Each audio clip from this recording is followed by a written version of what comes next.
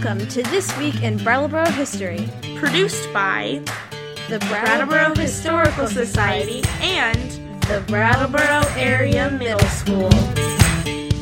According to the Atlantic magazine, Vermont was the first place in the Western Hemisphere in 1777 to outlaw slavery. In 1777, the banning of slavery in a constitution was a radical move, but Vermont did not ban all forms of bondage. The text of the original Vermont Constitution says that all men are born equally free and independent and have certain natural, inherent, and unalienable rights, amongst which are the enjoying and defending life and liberty, acquiring, possessing, and protecting property, and pursuing and obtaining happiness and safety. Therefore, no male person born in this country or brought from overseas ought to be holden by law to serve any person as a servant, slave, or apprentice after he arrives to the age of 21 years, nor female in like manner after she arrives to the age of 18 years, unless they are bound by their own consent after they arrive to such age, or bound by law for the payment of debts, damages, fines, costs, or the like.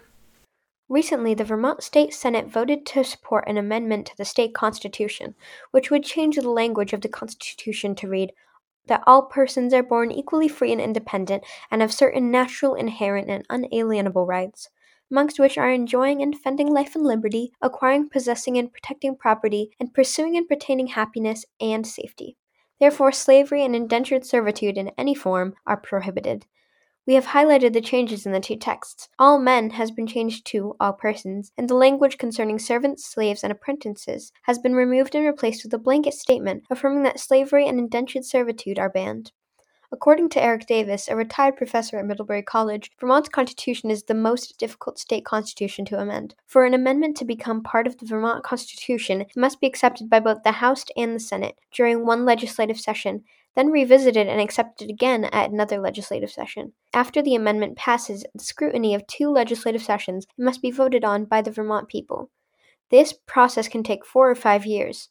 Since its beginning, Vermont has prided itself with the understanding that it was the first American government to ban slavery. However, we have evidence that young people were treated like property well into the 1890s. In 1866, Brattleboro's overseer of the poor signed an indentured service contract with a farmer in Dover for the services of a 10-year-old boy named Robert Drake. That's right, in 1866, 1 year after the Civil War ended and 4 months after the United States Congress abolished slavery, a 10-year-old boy from Brattleboro was made an indentured servant until he reached his 21st birthday. Professor Peter Teachout of Vermont Law School gave this testimony during the legislative hearings about the slavery amendment. Restrictions on the freedom of the indentured servant were not unlike restrictions on the freedom of a slave. The chief difference was that the indentured servant was legally bound to serve for only a term of years, while a slave was bound for life. A search of Vermont digital newspaper archives produces a long list of runaway indentured servants advertisements seeking the return of a young person to their master. For example, the 1797 Rutland Herald posted an ad for a runaway indentured boy named Eli Hamilton, between 15 and 16 years of age. The 1819 Vermont Republican of Windsor published an ad, "Ranaway, an indentured Negro between 18 and 19 years old, named Solomon Freeman." The 1824 National Standard of Middlebury posted, "Runaway, indentured boy by name of Joshua Lindsley, 15 years old." The youngest runaway we found in the archives was 11 years old. It seemed that being indentured servant could be more than some young people could stand. In 1797, the Vermont legislature enacted a law which said that every town in the state was responsible for supporting and maintaining their poor, elderly, and disabled. Each town established an elected office called the overseer of the poor. It was that person's job to arrange for the care of the poor. Each town had to tax its citizens to support their poor, elderly, and disabled. This meant that towns looked for ways to keep costs down. Some towns would warn out people who were undesirable. The select board would decide a person or family was not a positive contributor to the community, and a warning would be issued that would inform the person or family that they had to leave town by a certain date. However, in 1817, the Vermont legislature made warning out illegal. It seemed select boards were passing undesirables from one town to another. Towns then established town farms, or poor farms, where the poor would live and work together in order to produce goods that could be sold in order to help lower the cost of providing for them. In Brattleboro, there was a town farm near Ames Hill in West Brattleboro. In 1885, the town farm moved to the corner of Mather and Bonnyvale Road. The farm operated until 1951. One way the town could cut down on expenses was to sell poor children to families willing to take them in. In return for the child's labor, the town would receive money from the family, and sometimes the child would receive compensation and after their terms of service was over.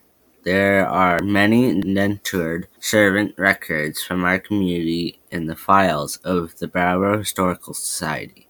They make for some heartbreaking reading. Typically, the indentured child under the age of 13 was bound to a person or family in a town nearby, like Dover, Marlborough, Guilford, or Hinsdale. Sometimes the overseer of the poor and the master were the only signers of the contract, and sometimes mothers also signed the document. The contract said that the children would serve their masters faithfully and would honestly, orderly, and obediently complete all tasks assigned to them by their masters and their families. In return, the child would receive food, clothing, lodging, and all tools and equipment necessary to complete the tasks or the duties of a servant. The girls were usually maids and the boys were usually farmhands. Some indentured contracts promised $100 to the child at the end of the service, and some contracts offered nothing but freedom after their service. For females, the contracts usually lasted until they were 18 years old or whenever they were married, whichever came first. For males, the end of the indenture arrived at their 21st birthday. In Brattleboro, we've seen contracts for children as young as 4 months and as old as 13 years. 10-year-old Robert Drake was sent to work for a farmer in Dover until he became 21. Brattleboro received money from the farmer, and the farmer promised to pay Robert $100 at the end of his 11 years. Another contract between the town and a family in Hinsdale documented the sale of a 3-year-old girl to a Hinsdale family. After 15 years of labor, the young women would receive one good suit of holiday clothes of the value of $25. Another example is a 4-month-old female was sold to a Hinsdale man for $1,000. Before state and national welfare programs, each town had to figure out how to take care of the poor, elderly, and disabled.